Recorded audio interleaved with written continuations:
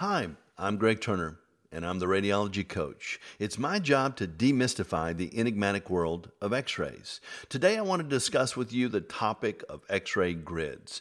And you've probably heard of them, but you may or may not understand why they are so critical in the x-ray process. I've often compared grids to a gold digger's pan. A gold digger's pan is designed to separate mud or dirt from the desired substance, which is gold nuggets. Similarly, the function of x-ray grids is basically to filter out unwanted x-rays, also known as scattered x-rays, from an x-ray film. Scatter radiation is comprised of useless x-rays that tend to interfere with your x-ray image rather than to contribute towards it. They are the result of X-ray photons that have been deflected in different directions before ever reaching the film cassette. In contrast, the useful X-rays have been either absorbed by the patient, creating a shadow on the film, or they pass through the patient and reach the X-ray plate, creating more shadows that are useful. When there is significant scatter on a film, the X-ray image looks either very gray or washed out. The edges of the anatomy are more difficult to see. It affects the physician's ability to adequately interpret the image and really opens the door for doctors being held liable for misdiagnoses on their patients. The grids are placed between the patient and the film cassette, meaning if you have an X-ray table, the grid is placed directly under the table board, or if you shoot x-rays upright, like chest x-rays, the grid is hidden behind the wall board. When the x-rays pass through the patient, through the grid, and then finally to the cassette, the scatter radiation is blocked out, not 100%, but they are significantly diminished. Let's look at how this happens. The grids are designed with hundreds of long strips, all lead, laid out next to each other in a parallel fashion. And in between each of these lead strips are other strips that allow x-rays to pass through them.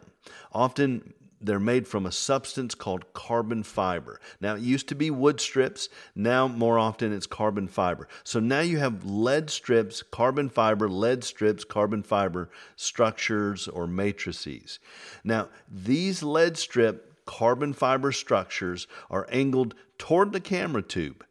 Keep in mind that these are tiny, tiny strips. They're all specifically designed and tailored to be focused along the path of the x-rays.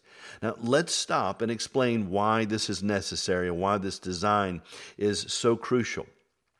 X-rays act like light from a flashlight. They diverge. They spread out the further they get from the flashlight itself. In contrast to this, when you shine a light on the wall, there is always a larger circle on the wall than on the front of the flashlight.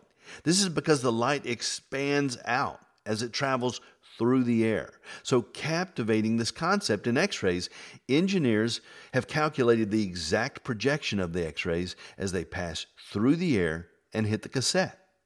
They usually factor in the distance in this algorithm, and in other words, they factor in what the angle of the x-ray photons are approaching from the film when the film is positioned at, say, 40 inches from the camera.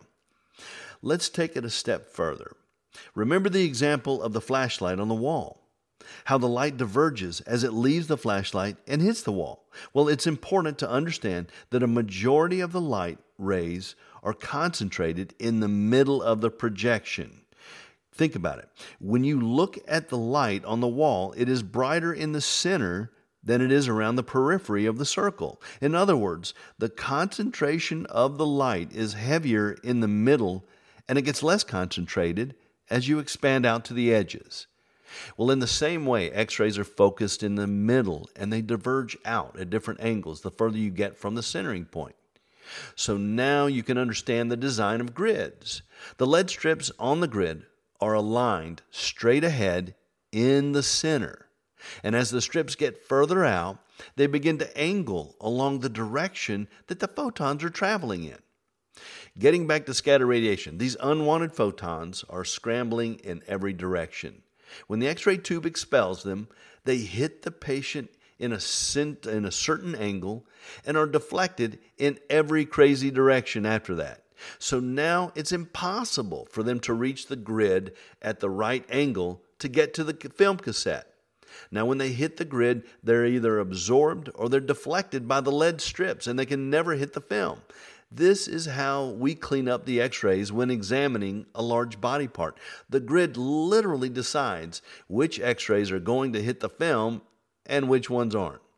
Now, for those out there who are familiar with grids, not all grids are designed specifically as I described. Some are crosshatched, some are fanned out, but the reason for this video is simply to help you understand what they are and how they work. I'll have more material on this topic later. Be sure to check out more of my videos online. My name is Greg Turner, and I'm the radiology coach. Mark my words and mark your films.